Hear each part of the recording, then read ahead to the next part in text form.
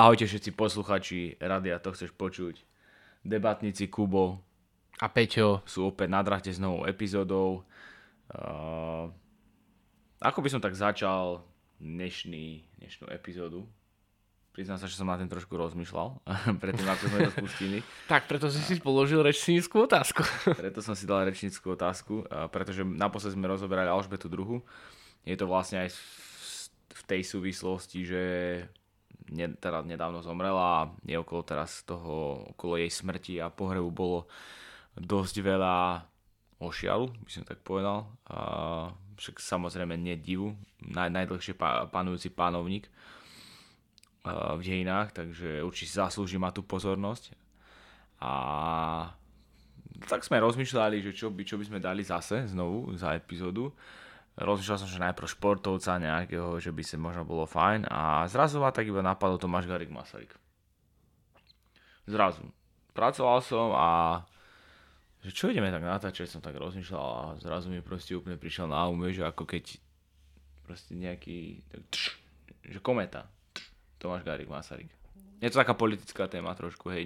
Padla ti fotka z oblohy alebo zo skrinky a na nej bol Tomáš Garrigue Masaryk a vraví kometa Tomáš Garrigue Masaryk.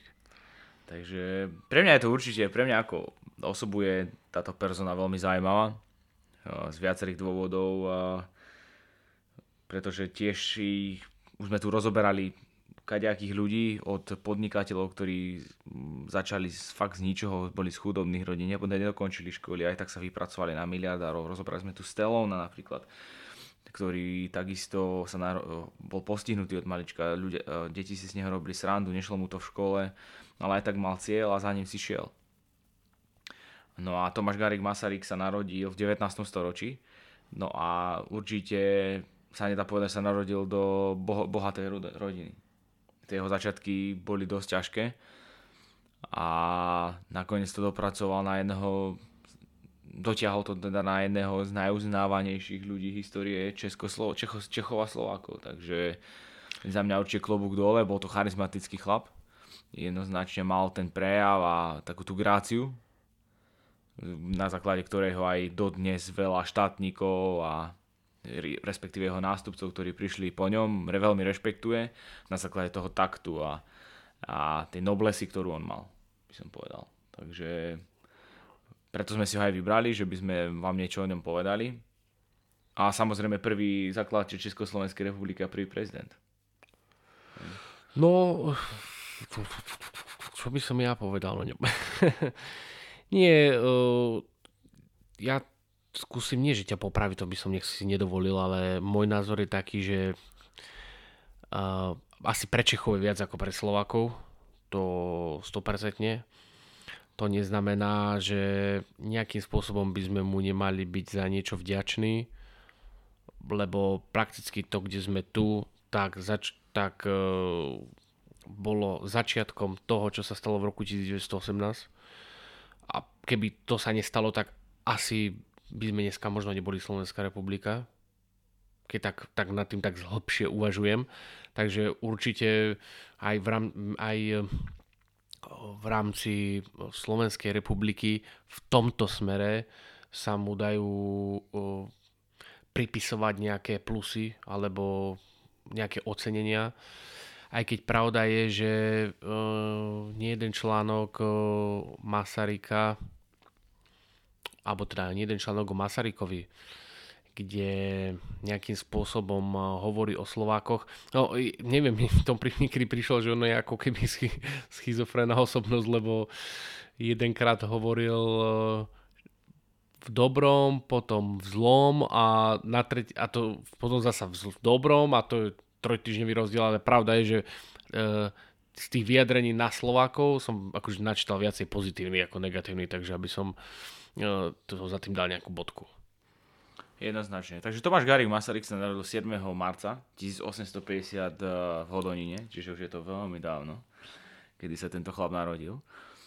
Ako prvorodený syn do chudobnej rodiny Jozefa Masaryka. Údajne počas svojho detstva a mladosti mal taký najúžší a najvrelejší vzťah so svojou matkou Tereziou No a do nižšej reálky ho rodičia poslali až po príhovore miestneho dekana, ktorý už vtedy poukazoval na jeho mimoriadne schopnosti a nadanie. Bolo teda rozhodnuté, že sa po škole v Hustopečiach vydá na učiteľskú dráhu. Potom však žiaľ Bohu, Čočer nechcel, prišla dvoročná odmlka, kedy sa krátko učil vo Viedni strojným zámočníkom, ale z učenia utiekol.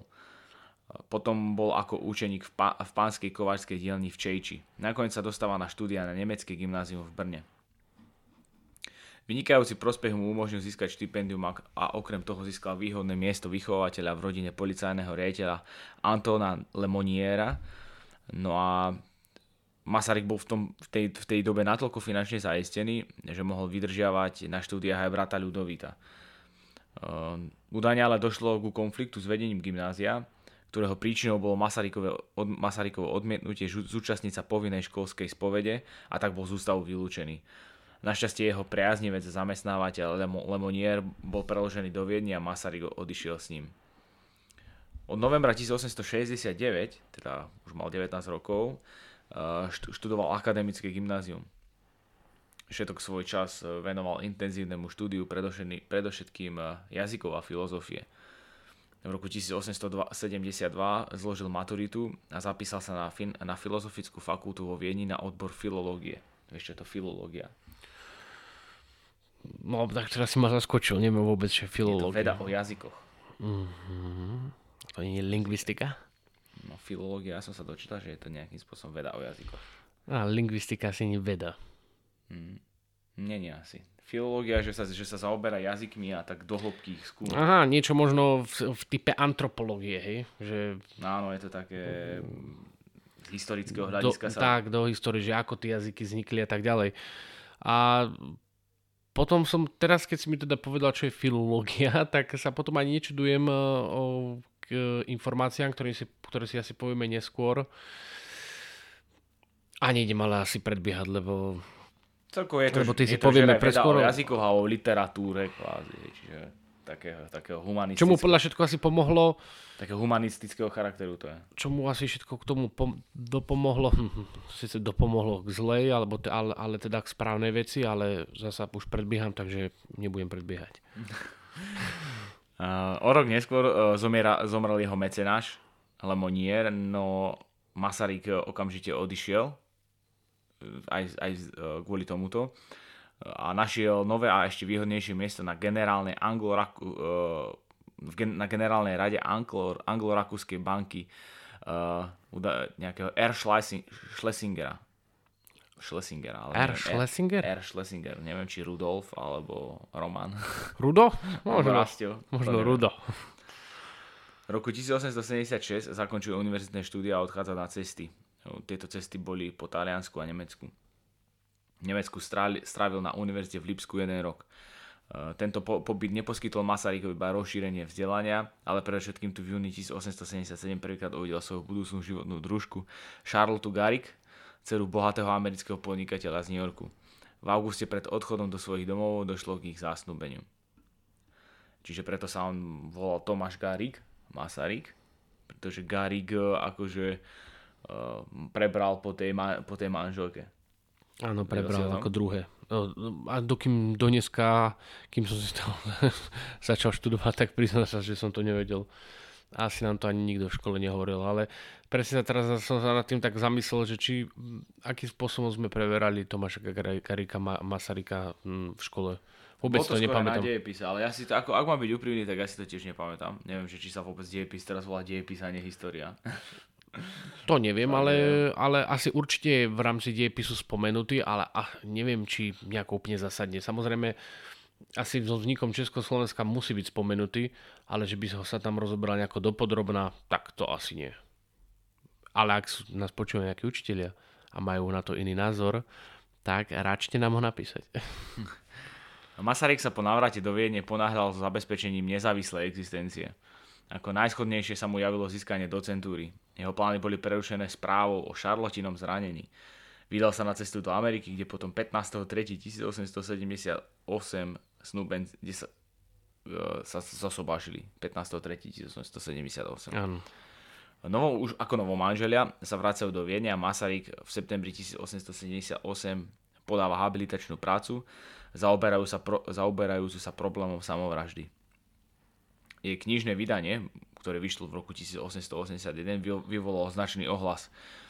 V máji 1879 sa narodila prvá dcera Alice. O rok neskôr syn Herbert a roku 1886 syn Jan, ktorý bol asi najslavnejší z týchto detí. Jednoznačne bol to diplomát a jeho okolnosti jeho smrti sú doteraz nevyjasnené. Okolnosti smrti Jana Masaryka, tam je aj film Masaryk. Hej. No, tak keď som si toto tak čítal a pripravoval, tak som sa zamýšľal nad tým, že už dokázal v tom 1878 roku sa nejako komplexne pozrieť filozoficky na problém samovraždy. Vieš, že už tam ako je to také, že ako nechcem to nejakým spôsobom podhodnocovať aj nadhodnocovať, ale z toho filozofického charakteru, z toho filozofického smeru, ponímania sa pozerať tak na problém samovraždy v tých rokoch, vieš, že vtedy to asi, vieš, teraz už všetko sa rieši, že psychologické poradne a neviem čo, ale vtedy sa prvýkrát na to nejako pozrieť v tých dobách, no, zaujímavé. Vôbec že sa niekto komplexne dokázal na to pozrieť. No, neviem, akože možno sa vám to posluchači bude zdať, že teraz sa točím okolo niečoho, nejakej veci neuveriteľnej, hej, ale tie roky boli úplne iné, hej, ten svet sa točil v úplne iných sférach ako teraz. Proste teraz už máme prístup ku všetkému, stačí ti urobiť 10 klikov na mobil a dočítaš sa o všetkom. Hej, ale vtedy bola úplne iná doba, vtedy úplne inak ľudia rozmýšľali, vtedy neexistovali autá. Si zoberte, vtedy proste bolo všetko, sa len vyvíjalo.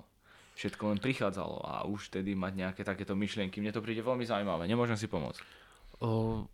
Zaujímavé to samozrejme je, ale to, že nad tým rozmýšľal on, to mi až také divné nepríde, lebo z jeho všetkých rozmýšľaní, keď to mám tak povedať, alebo filozofovaní, alebo uvažovaní z dlhodobého hľadiska a v rámci aj celého jeho života vidieť, že ako keby bol buď o krok vpred pred ostatnými rozmýšľaním v hlave, alebo presne to bol ten človek, ktorý, vieš, niekto rozmýšľa nad niečím, ako niečo zlepšiť. Ale niekto je proste tak, že nájde úplne iný spôsob, ako to spraviť. Mm-hmm. A on je presne, podľa mňa, hlavou rozmýšľal presne na toto. Ako spraviť niečo nové. A to, či to bolo nad tým, ako rozmýšľať o samovražde, alebo vôbec rozmýšľať o demokracii, a to rozmýšľanie o demokracii posunul v tom čase na takú úroveň, čo ja neviem, som sa mohol na to len kúkať a pozerať s vyplazeným jazykom a s vypulenými očami, že byť ako keby on ako keby hral v hlave šach a on vedel, keď urobí ťah jeden, čo sa stane v 9. ťahu. A to sa si narodí pár ľudí takto na svete a z okolností jeden z nich sa narodil v Československu, alebo teda vtedy ešte len v Rakúsku-Uhorsku, ak sa nemýlim. Údajne predovšetkým otázka finančného zabezpečenia rodiny viedla Masaryka prijatiu pracovnej ponuky na Pražskej univerzite. Do Prahy prišiel s rodinou v roku 1882, keď došlo k jej rozdeleniu na českú a nemeckú časť. Jeho osobnosť sa údajne úplne vymykala štandardom tej doby a jeho názory boli veľmi odlišné aj vo vzťahu k študentom. Udivoval konzervatívne prostredie svojimi prednáškami k rôznym doteraz tabuizovaným témam, ako boli sociálne problémy, prostitúcia a tak ďalej. Inak tomu nebolo ani v prípade jeho manželky, plne emancipované Američanky. Napriek tejto rozdielnosti a niektorým rozporom bol však od začiatku českou spoločnosťou prijímaný a rešpektovaný. V roku 1883 začal redigovať vedecký časopis Athenaeum, na ktorého stránkach publikoval s vlastným výkladom Gebauerovú stať navrhujúcu nové a precízne overenie pravosti rukopisov Zelenohorského a Kráľovodvorského. Toto som sa tak pozastal, že čo to je, tieto rukopisy. No a že vraj sú to nejaké významné pamiatky stredovekej českej literatúry. A dodnes sa špekuluje filozofie o ich právosti. No, ja sa priznám, že presne toto z toho celého jeho života ma asi najviac zaujalo zo všetkého. A preto som povedal, že to štúdium tej filológie mu v budúcnosti k niečomu pomôže a pomohlo mu to k tomuto. No, pomôže. Jemu to prakticky nepomohlo v tej danej dobe, pretože tie rukopisy toho kráľovedvorského a zelenohorského, asi len tak sa to volalo, rukopisy zelenohorského a kráľovodvorského. No, tak o čom boli tieto rukopisy? Tieto rukopisy, jeden bol že vraj boli obe na pergamene a jeden bol z 12. storočia a druhý z 9. storočia, kde sa hovorilo, že už vtedy akože bola čeština nejakým spôsobom etablovaná vo svete, alebo teda v Európe skôr. A tým pádom dostali Česi takú víziu, že nemecký jazyk a český jazyk je na jednej úrovni. Že proste, že nie sú ako keby z historického hľadiska proste sú na jednej úrovni, čiže by mali byť aj rovnako nejakým spôsobom brány ako za, vieš, ako Germáni, proste staroveky, no proste národ, o ktorom sa učíme už v rokoch, nie v rokoch páne, ale áno, v rokoch páne, ale keď ešte bolo trojčíselné číslo roku. Mm-hmm. A samozrejme Češi majú hranicu s Nemeckom, tak asi sa nejakým spôsobom cítili tú nemeckú nadradenosť. No a tieto pergameny vlastne im mali akože zaručiť to, že oni sú vlastne jednak jednej, že oni nemajú byť nemajú byť Nemci im čo k nadradení, hej. To znamená, že by mali byť rovnocení. No a Tomáš Garrigue Masaryk si na tieto pergameny posvietil a bohužiaľ zistil, a tu je presne to štúdium filológie, samozrejme nebol v tom sám, niekto mu v tom aj pomáhal, tak prišiel na to, že sú to falzifikaty. Ja sa že v tom čase on bol o tom presvedčený, verejnosť samozrejme o tom presvedčená nebola, ale ako chceš presvedčať verejnosť, a to je Čech. Čech ide presviečať Čechov o tom, že oni nie sú rovnocenným jazykovo Nemecku. Mm-hmm. Vtedy, keď oni, vieš, že také národné cítenie získali, že proste my sme úplne za rovnosť s Nemcami. No a on ako Čech, prakticky čo by každý čakal, že by mal byť akože na ich strane, tak on povedal, ale bohužiaľ, tie pergameny sú falzifikaty. A teda ja som čítal 2 články a podľa všetkého, ak teda je pravda, že sa tam písalo, tak nerozmýšľa sa o tom doteraz, či to boli falzifikaty alebo neboli. Je to podľa všetkého preukázané, že to boli falzifikaty a ešte aj tam bol meno presne, kto tie falzifikaty nie vymyslel, ale vyrobil a za akým účelom. Takže asi toľko. A prečo som povedal, že mu tá filológia pomohla, ale iba v tomto, aby na to prišiel, že tieto rukopisy sú proste falzifikaty, tak je to, že sa ako to povedať, Češi, ktorí vtedy začali cítiť strašne národne kvôli tomuto, tak samozrejme, keď on vyslovil, že sú falzifikaty, tak sa na ňo nahnevali. Nahnevali sa na ňo veľmi, vlastne takmer celá verejnosť bola proti nemu a to bol vlastne jeden z prvých 2 momentov, kedy sa celá verejnosť, akože väčšina verejnosti mu otočila chrbtom, alebo po prípade ho ešte aj hanila. No a práve, že toto prerastlo až takú celonárodnú aféru. Presne tak. Že vlastne proti vedeckej pravde stal vlastnícky cit a národná politika. Presne tak. Vlastnícky cit. Rozhodnými argumentmi a posudkami síce Masaryk preukázal, že išlo o falzifikáty teda, ale úplne teda strátil tú dôveru českej spoločnosti, čo bol asi taký prvý pád jeho. No a ťažko povedať. Nenazval by som to pádom, práve že by som to nazval, teda možno v tom momente to možno on pocitoval ako pád, ale na konci dňa to bol presný opak. No a počas vlastne že aj tých rukopisných bojov ohľadom tohto sa vytvorila skupinka názorovo spriaznených osôb. No a ku tejto názorovo spriaznených osôb sa dokonca pripojil aj rad mladších stupencov Masaryka.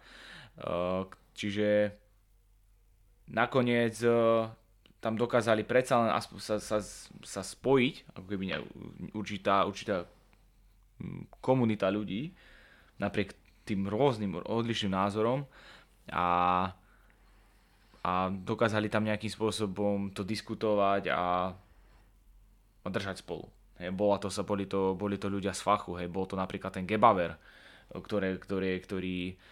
ktorého výklad on ako keby nie že dehonestoval, ale dal k tomu vlastný pohľad na vec. Hej. Čiže nakoniec z toho celkom dobre vykorčuloval.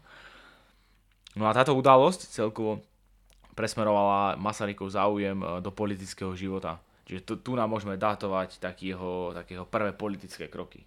Určite áno. Jeho spolupracovníky v tom čase boli istý Kajzl a Kramáš. Neviem vôbec, kto to sú. To by som do takej hĺbky som to neštudoval, túto históriu politiky. To neviem ani ja. A nehovorím, že to nie je dôležité, ale myslím si, že pre náš podcast to momentálne nie je dôležité. Nový politický smer, ktorý spolu predstavovali, nazval sa Masaryk realizmom. Do Ríšskej rady vstupuje s mandátom za mladočechov v roku 1891. Odchádza však po dvojročnom pôsobení. Údajne to bolo z rodinných dôvodov, no a Žoraj sa potreboval pripraviť na ďalšiu politickú činnosť. Vrátil sa v roku 1907 a svoj poslanecký mandát si podržal až do roku 1914. Tie 90. roky 19. storočia boli v jeho živote obzvlášť činorodé a prínosné. Vydáva celý rad spisov, ako napríklad Česká otázka, Naša terajšia kríza, Jan Hus, Karel Havlíček, Moderný človek a náboženstvo a Otázka sociálna. V roku 1897 bol menovaný profesorom Karlovej univerzity. Zapojil sa tiež do tzv. Polánskej aféry Hilsneriády. To bol v roku 1899 po odsúdení Hilsnera za údajnú židovskú rituálneho vraždu českého dievčaťa, kde presadil revíziu procesu, ale súčasne sa stal terčom protižidovskej kampane v tlači aj na univerzitnej pôde. A zase tí Židia. Vidíš to? Inak, že to Židia a jednak to je ten presne druhý moment, kedy zasa verejnosť nejakým spôsobom zdvihol krvný tlak verejnosti a zasa sa nejakým spôsobom mu otočila chrbtom, alebo keď to mám tak povedať obrazne, no asi v tých rokoch nebolo nie že správne to asi bolo, nie až si, ale určite, ale nebolo to populárne robiť nepopulárne veci a jednou nepopulárnych vecí je, že sa zastal toho Žida Leopolda Hilsnera, lebo podľa všetkého tam to bolo všetko na ňo vyfabrikované a on nie len v tomto prípade, ale to boli fabulácie. On aj vo viacerých prípadoch narážal alebo atakoval nejaké tie súdne procesy, kde si súd dôkazy vyfabrikoval, proste ich vyrobil a odsudzoval na ťažké tresty ľudí, ktorí vlastne nič nespáchali a toto bol jeden z tých prípadov. A keďže to bol Žid, tak to bol akože ja som až prekvapený, že to až už 1900, ale tak z niečo to muselo potom vzniknúť do 35. Začala druhá svetová vojna, dobre hovorím? 39, pardon. 39, že co, tak do 39, takže vidíš to, no. Už aj vtedy. V roku 1900 aj napriek tejto napätej situácii, nepriaznivej situácii, vytvoril Českú ľudovú stranu. Od roku 1905 sa táto strana volala Česká strana pokroková. V čase vypuknutia prvej svetovej vojny mal už Masaryk za sebou úctyhodnú vedeckú kariéru, pedagogickú a kultúrnu politickú činnosť, ale na českej politickej scéne nebol docenený. Od roku 1907 bol iba jediným ríšskym poslancom nepatrnej českej strany pokrokovej, založenej v roku 1900. Bol síce kritikom pomerov v Rakúsko-Uhorsku, ale o štátnu samostatnosť českých krajín sa neusiloval. Tá bola v programe ďalšej nepatrnej českej strany, štátoprávnej pokrokovej, ktorú v ríšskom sneme zastupoval tiež len jeden poslanec, ktorý sa volal Antonín Kalina. Keď Masaryk po vypuknutí prvej svetovej vojny odchádzal v decembri 1914 do exilu, aby proti Rakúsku bojoval v zahraničnej akcii, kladol si otázku: sme zreli pre slobodu, pre správu a udržanie samostatného štátu? Pochopíme svetodenný okamih? Pred koncom roku 1914 odišiel Masaryk do Talianska a po varovaní priateľov sa už do vlasti nevrátil. Pôsobil vo Švajčiarsku, bolo to v roku 1915 a neskôr sa počas roku presúva do Francúzska, kam prichádza aj Edvard Beneš. Po celú dobu vojny niesol na sebe najväčšiu ťažobu a zodpovednosť za budúcnosť celého českého a slovenského národa pri jednaní v Anglicku, Rusku a potom aj v Amerike, až po podpis Pittsburghskej dohody a Washingtonskej deklarácie. Zatiaľ čo európski spojenci s rozbitím Rakúsko-Uhorska dlho váhali, Masarykovi sa podarilo pre vznik nového štátu získať podporu amerického prezidenta Woodrowa Wilsona.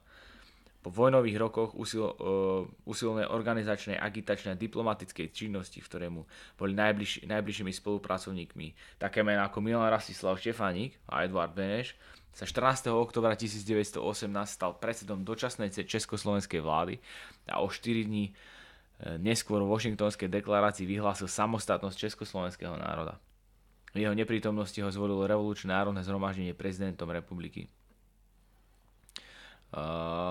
Aká to už vlastne bola zmena, keď ešte pred vojnou bola jeho strana pokladaná takmer za sektu? Vidíš to, ako sa to rýchlo pretočilo, že zrazu... No, ja vôbec tomu nečudujem, pretože počas vojny sa menia názory a kým je kľud a nič sa nedieje, tak vidíš, to riešia to, že Tomáš Garrigue Masaryk povedal, že tie rukopisy sú falzifikát, čo mu nevedeli odpustiť, ale keď už je nejakým spôsobom upnená situácia a on ťažkým spôsobom diplomatickými krokmi bojoval proti teda Rakúsku-Uhorsku v zahraničí, čo nie je, že len vo Francúzsku sa k nemu pripojil Edvard Beneš, ale vo Francúzsku sa stretol aj s Milanom Rastislavom Štefánikom, ktorý tam už bol dávno etablovaný a prakticky Milan Rastislav Štefánik mu vybavoval všetky kontakty vo Francúzsku, dôležité kontakty vo Francúzsku, tak z toho to podľa mňa plynulo zíde. Hej. Keď máš, ešte mám tak ľúbo povedať, že nejaké PR okolo toho, hej, že vedia, že aha, tu je nejaký Masaryk, ktorý proste chce alebo pracuje na tom, hlavne v zahraničí, lebo vtedy to nebolo o nás, že my sa rozhodneme, že budeme Československo, proste niekto nás musel prijať, alebo súhlasiť s tým, že my budeme takáto krajina, tak musel veľmi úzkostlivo v zahraničí pracovať, lebo bez podpory a hlavne USA by to podľa všetkého asi nikdy nevzniklo. 21. decembra 1918 sa Masaryk vrátil triumfálne do Prahy a na ďalší deň predniesol na hrade svoje prvé posolstvo k národnému zhromaždeniu. Začali slávnym citátom z kšaftu Komenského, že vláda vecí tvojich k tebe zase sa obráti o ľud český. Na týmto som tak dlho rozmýšľal, že čo to vlastne znamená. A na čo si prišiel? No, že tá správna vláda sa k tomu... Tá správna vláda sa obráti k tomu ľudskému, tomu národu českému. Teda, že tí správni ľudia, ktorí ho budú mať viesť a budú robiť všetko preto, aby ho viedli v tom správnom duchu, tak nakoniec sa to vyplatí. Okay. Tak som si to asi vyložil. OK. No a práve v tom bol jeden zo zdrojov budúcich problémov nového štátu. Kde kto ho pokladal za obnovu starého českého štátu, no v skutočnosti však vznikal úplne nový štát, zahŕňajúci aj Slovensko a Podkarpatskú Rus. Český ľud v ňom hovoril nielen česky, ale aj slovenský, rusínsky, poľský, maďarsky a hlavne nemecký. Stotožnenie štátu a národa bolo až príliš poplatnej ideológii 19. storočia, akési idei štátneho československého národa sa však nehlasili ani všetci Slováci. Takže nie všetci boli toho zastancami. No však to sa aj nečudujem. A my sme boli rolníci, tak... Taktiež Masarykov názor, že v prvej svetovej vojne išlo iba o boj demokracie s teokraciou a že v nej zvíťazili idealisti, zvíťazil duch nad hmotou, právo nad násilím, pravda nad chytráctvom, bol skôr prianím než skutočnosťou, rovnako ako názor, že s demokraciou zvíťazila tiež humanita a že slobodné štáty budú tvoriť priateľský všecelok a že končí éra absolutistického ovládania Európy jednou veľmocou alebo spoločením veľmoci. Svoje názory na povojnové usporiadanie Európy vložil v Novej Európe, to bola knižka z roku 1920, nejakého myšlienky, v ktorej vedúcou myšlienkou bolo Ježiš, nie Cezar. Čiže bolo to orientované skôr v tom kresťanskom duchu. Mm-hmm. V povojnovom období tiež dokončil knihu Pamäti Svetová revolúcia a taktiež vznikli čapkové rozhovory s Tomášom Garrigom Masarykom. Chcel dokončiť aj tretí diel práce Rusko a Európa, ale prioritám boli štátnické povinnosti, no a údajne už neskôr mu to ani zhoršujúci sa zdravotný stav neumožnil to dokončiť. Podmienky pre vznik Československej republiky boli mimoriadne priaznivé. Nemecko bolo porazené po prvej svetovej vojne, Rusko bolo rozvrátené revolúciou, Rakúsko rozbité, no veci boli oveľa zložitejšie, ako sa prvotne mohlo zdať. Po tvrdých protinemeckých slovách vo svojom prvom posolstve už vo svojej svetovej revolúcii Masaryk uznal, že v Európe je 11 štátov, ktoré sú menšie ako naša nemecká minorita. Napísal: hlásil sa celkom vedome k národnostnej politike Přemyslovcov, ktorí Nemcov národne chránili. Zaoberal sa úvahami o švajčiarskom usporiadaní štátu. No k tomu však nebola v tom období spoločnosť zrelá, no a štátu sa nikdy nedostalo potrebných 50 rokov pokoja a mieru, ktoré Masaryk pri príležitosti 10. výročia vzniku republiky požadoval pre úspešný rozvoj. Československá republika tiež mala hospodárske, sociálne, správne a všeobecné politické problémy a Masaryk nebol len mužom vznešených ideí, ale aj politikom ráznych činov. V roku 1920 napríklad vymenovaním úradníckej vlády Černého nekompromisne prispel k potlačeniu komunistického pokusu o získanie moci. Aj keď nebol členom žiadnej politickej strany v tomto období, jeho predvojnová strana sa zlúčila s národnou demokraciou.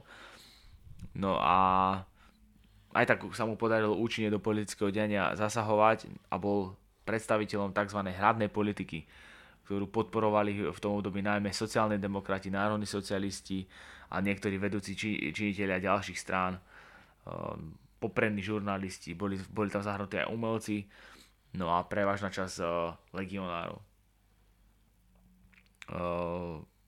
Ale taktiež mali aj odporcov, bolo to predovšetkým v nacionálne zameraných stranách, no a samozrejme ešte komunistická strana Československa v tom období, pretože jeho ideológia sa totálne bila s komunizmom. No a údajne KSČ v tom období razila heslo nie Masaryk, ale Lenin. Však to bola aj éra, kedy ten komunizmus začal pomaličky ako keby tak vstávať viac a viac z popola. Tak, no, neviem, či z popola, ale tak akože už začínal sa čoraz viac a viac ani nie tak naberať ale popularitu. Zo Sovietskeho zväzu sa nejakým spôsobom Sovietský zväz už rozhadzoval tie signály, hej, a samozrejme to nie len do Československa, ale Afganistan, Sýria a tak ďalej. Že sme ani nevedeli, že tam sa snažili komunisti sa presadzovať, aj sa na nejaký istý čas presadili, ale na to tie krajiny proste neboli zrelé ani pripravené. Na čo my nemôžeme povedať, pretože my sme evidentne boli zreli a pripravení na ten komunizmus. Ale to už je samozrejme iná téma. Napriek tomu, to všetkému, bol osobne všetkými rešpektovaný a predstavoval mimoriadnu autoritu. Po prvom dvojročnom funkčnom období bol zvolený prezidentom znovu v rokoch 1920, 1927 a 1934 a pri príležitosti jeho 80. narodení bol prijatý zákon. Tomáš Garrigue Masaryk sa zaslúžil o štát. Za svoje politické osamostatnenie ďakujeme hlavne miere západu, napísal a bol tiež právom presvedčený, že k západu nový štát svojimi dejinami patrí. Čiže tu jasne vidno to, že on sa chcel podobať tomu západu. On razil tú západnú politiku, on nechcel raziť tú politiku východu, politiku Zväzu sovietských socialistických republik, politiky cukru a biča. Tak videl, ako to na západe funguje, tak mal manželku Američanku v Amerike, bol niekoľkokrát v čase exilu, bol v Taliansku, vo Francúzsku, v Anglicku a asi videl, že to proste funguje, tak povedal si, prečo nie, prečo by sme sa mali otočiť opačným smerom. Úplne jednoducho. Tak ono, stále tu bolo ten režim, ten komunistický, aj keď vyhral a dlho sme boli pod nechcem povedať, že nátlakom, ale museli sme počúvať tie názory a tú ideológiu komunizmu, tak ono odjak živa mal komunizmus ako nejaké smerovanie, ako režim, veľa odporcov. Samozrejme, Hitler bol ťažkým odporcom bolševizmu, komunizmu, takisto taký štátnik ako Tomáš Garrigue Masaryk nevidel v komunizme cestu. Z našich národných dejín môžeme povedať, že my sme mali jedného famózneho politika za mňa, možno niekedy o ňom bude podcast, ktorý sa tiež odvážil nás v Československu postaviť proti vtedajšej sile komunizmu a to bol Alexander Dubček. Hej. Takže to je samozrejme téma sama o sebe, ale áno. Je to tak? Podporoval Garrigue Masaryk podporoval najmä v zahraničnej politike, obrannej politike Benešovú orientáciu na Francúzsko. No a už vo svojom prvom posolstve vyhlásil, že naša republika zostane spojencom vždy verná. Avšak po prvej svetovej vojne nevznikol v Európe priateľský všecelok. Významné štáty ovládli komunistické, fašistické a nacistické diktatúry, ktoré sa mali stať svetu i republike osudnými, pretože spojenci z mnohých dôvodov neopätovali jej vernosť. Čiže nebol to priaznivé obdobie pre to razenie tej jeho ideológie. Hej. Hitler začínal naberať na moci, v Taliansku fašisti a zase ten východný blok, ten komunizmus. Čiže tá Európa bola vtedy dosť rozkuskovaná, znepriateľená, jednak hospodárska kríza, jednak po prvej svetovej vojne bolo všetko, nebolo veci dostatok, skorej bolo málo všetkého. Čiže v tom období nájsť nejaké zdravé smerovanie a snažiť sa niekoho napodobniť, respektíve niekomu sa podobať, zobrať si z niekoho taký dobrý príklad pre to, aký by mal ten štát smerovanie, no nebolo to úplne jednoduché v tom období, hej, v tom období vtedajšej Európy. A samozrejme to vyvrcholilo neskôr druhou svetovou vojnou, čiže zober, že medzi prvou a druhou svetovou vojnou bol rozdiel 21 rokov. Hej, medzi prvou. Čiže tam už vidíš, že ak to asi bolo po tej prvej svetovej vojne v tej Európe. A druhá svetová vojna skončila v roku 1945, hej. Dnes máme rok 2022. Hej, čiže aké je to už obdobie od druhej svetovej vojny, že nemáme taký konflikt, takých obrovských rozmerov. No za 22 rokov tu bude 100 rokov. No, hej, čiže samozrejme sú nejaké 23. Samozrejme sú miesta, o ktorých sa nehovorí, kde sa neustále bojuje, kde sú nepokoje, ale globálny konflikt to není. Hej, čiže to aj to môžeme povedať, že aj to je niečo, čo hovorí o tom, že asi to vtedy nebolo ideálne. Hej, že vlastne 21 rokov. Čiže no bolo to určite rozházané a ako si povedal, že Masaryk povedal, že by trebalo 50 rokov, aby sme sa v kľude vyvinuli. No a proste ten čas sme nedostali. Ani my momentálne, teda Slovenská republika od 93. samozrejme tiež mohla povedať, že mohla dostať 50 rokov, aby sa nejakým spôsobom vyvinula, ale to už samozrejme neplatí, to bolo asi aplikované vtedy na ten dátum, na ten rok, lebo tak to bolo 100 rokov, no teda odteraz je to 100 rokov, ale v tom čase to bolo nejakých 80 rokov dozadu, takže to už vôbec neplatilo. Po nástupe Hitlera k moci Masaryk ešte v roku 1934 prijal prezidentskú kandidatúru. No komunisti už vtedy výrazne presadzovali Klementa Gottwalda. No už v budúcom roku v decembri na svoj úrad abdikoval. V dôsledku veku, chatrného zdravia a aj neschopnosti demokrata a humanistu plne pochopiť niečo tak odpudivého, ako bola totalitárna diktatúra, nepovažoval za možné stáť na čele štátu v časoch, kedy hrozilo tak veľa nebezpečenstva. To kálne ráno, to si pamätaj, moje dieťa, trúchlil s mnohými básnik Seifert, keď Masaryk zomrel na sklonku leta 1937 na zámku v Lánoch. Jeho pohreb dňa 21. septembra sa stal veľkou manifestáciou zármutku, ale aj viery v demokraciu všetkých demokraticky cítiacich občanov štátu bez ohľadu na národnosť. A to bolo v roku 1937. A už vtedy mala, si myslím, že dosť tá demokracia takých priaznicov. Zober, že rok 1937 v Československu komunizmus nastúpil niekedy v roku 1948 a bol to až do 89. roku kvázi. Tak. Čiže to je masaker. Keď si tak zoberie 41 rokov. No, ty si povedal, ináč, ak si pamätáš jednu vetu alebo teda možno súvetie.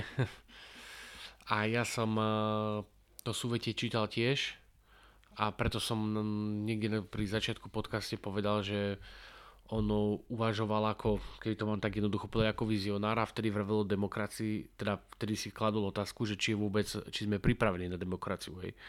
Lebo pravda je, že nie každá krajina je pripravená na demokraciu. V niektorých prípadoch o tom pochybujem aj o Slovensku, či je vôbec pripravené na demokraciu, ale to už je o tom potom. Tak presne to aj on si asi myslel si, že to teda skúsi, že to môžeme skúsiť a že možno to vidia, ale určite tam zahrali nejaké okolnosti, ktoré hlavne asi podľa mňa tá druhá svetová vojna, potom prerozdelenie na západ a východ zohralo veľkú úlohu.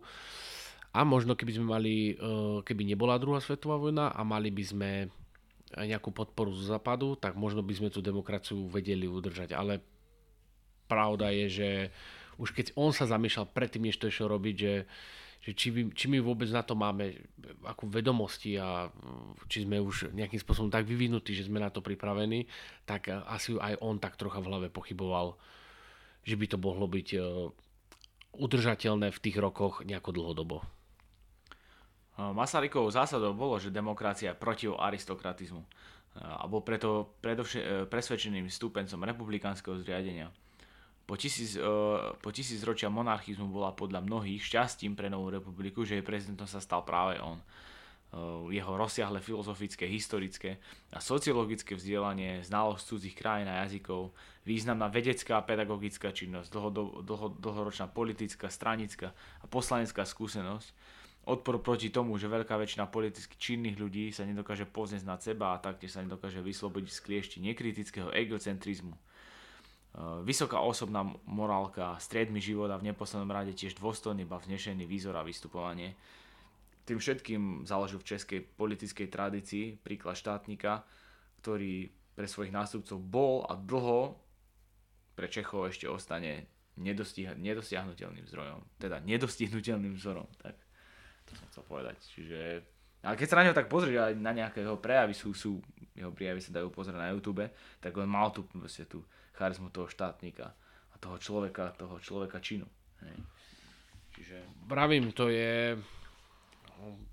je to persona, ktorá nejakým spôsobom ovplyvnila československé dejiny, ale československé, nie priamo slovenské, slovenské samozrejme nepriamo. Myslím si, že na českých školách sa vyučuje oveľa podrobnejšie ako na Slovensku a to bude možno aj tým, že jeho názor, nechcem už úplne zachádzať do detailu, mne to vždy tak nejako máta ten rozkol medzi nie že Čechmi a Slovakmi, ale tomu, ako sa oni na to pozerali vtedy. A pravda je, že on sa vtedy na to pozeral tak, že je jeden národ a ten národ je československý. Aj keď pravda je, že v Pittsburghskej dohode je v článku 2 písané, že Slovensko sa nakoniec osamostatní. Ale on potom aj tú Pittsburghskú dohodu, ktorú sám podpísal, nie že porušoval, ale hovoril, že proste táto dohoda, konkrétne tento článok 2 sa nebude dodržiavať, lebo Slováci ako keby, no, že my sme boli nejaký vymysel Maďarov, hej. Tak možno aj preto sa o ňom u nás tak moc neučí. No. A ešte mám jednu konšpiráciu, ale neviem, čo mám povedať. Ty počul si o tom niekedy, že nikde sa to započulo, ale to je akože ťažká konšpirácia, že Tomáš Garrigue Masaryk má čosi spoločné so smrťou Milana Rastislava Štefanika. To som nikdy nepočul. To som kedysi počul. Kedysi som tomu možno aj veril, ale teraz už asi sa tak rozmýšľam, že či by mali na to mu nejako pokaziť to lietadlo, aby padol. Tak to neviem. To neviem ani ja. Takže to bol Tomáš Garrigue Masaryk, podať debatníkov Kuba a Peťa. Peťa a Kuba. Dúfam, že sa vám to páčilo a podporte nás lajkom, zdieľaním, hejtom, feedbackom, všetkým možným, aby sme sa mohli posúvať, aby sme vám mohli stále a stále prinášať kvalitnejší a kvalitnejší obsah a hlavne, aby vás to bavilo a hlavne, aby sme si to užívali. Takže, a my si to užívame. No tak my si to užívame, my sa cítime dobre. Presne tak. Keby sme to mali ukončiť slovami Andreja Danka. Nech sa páči. Takže majte sa krásne a zostanete s nami aj naďalej. Čaute, čaute. Čaute, čaute.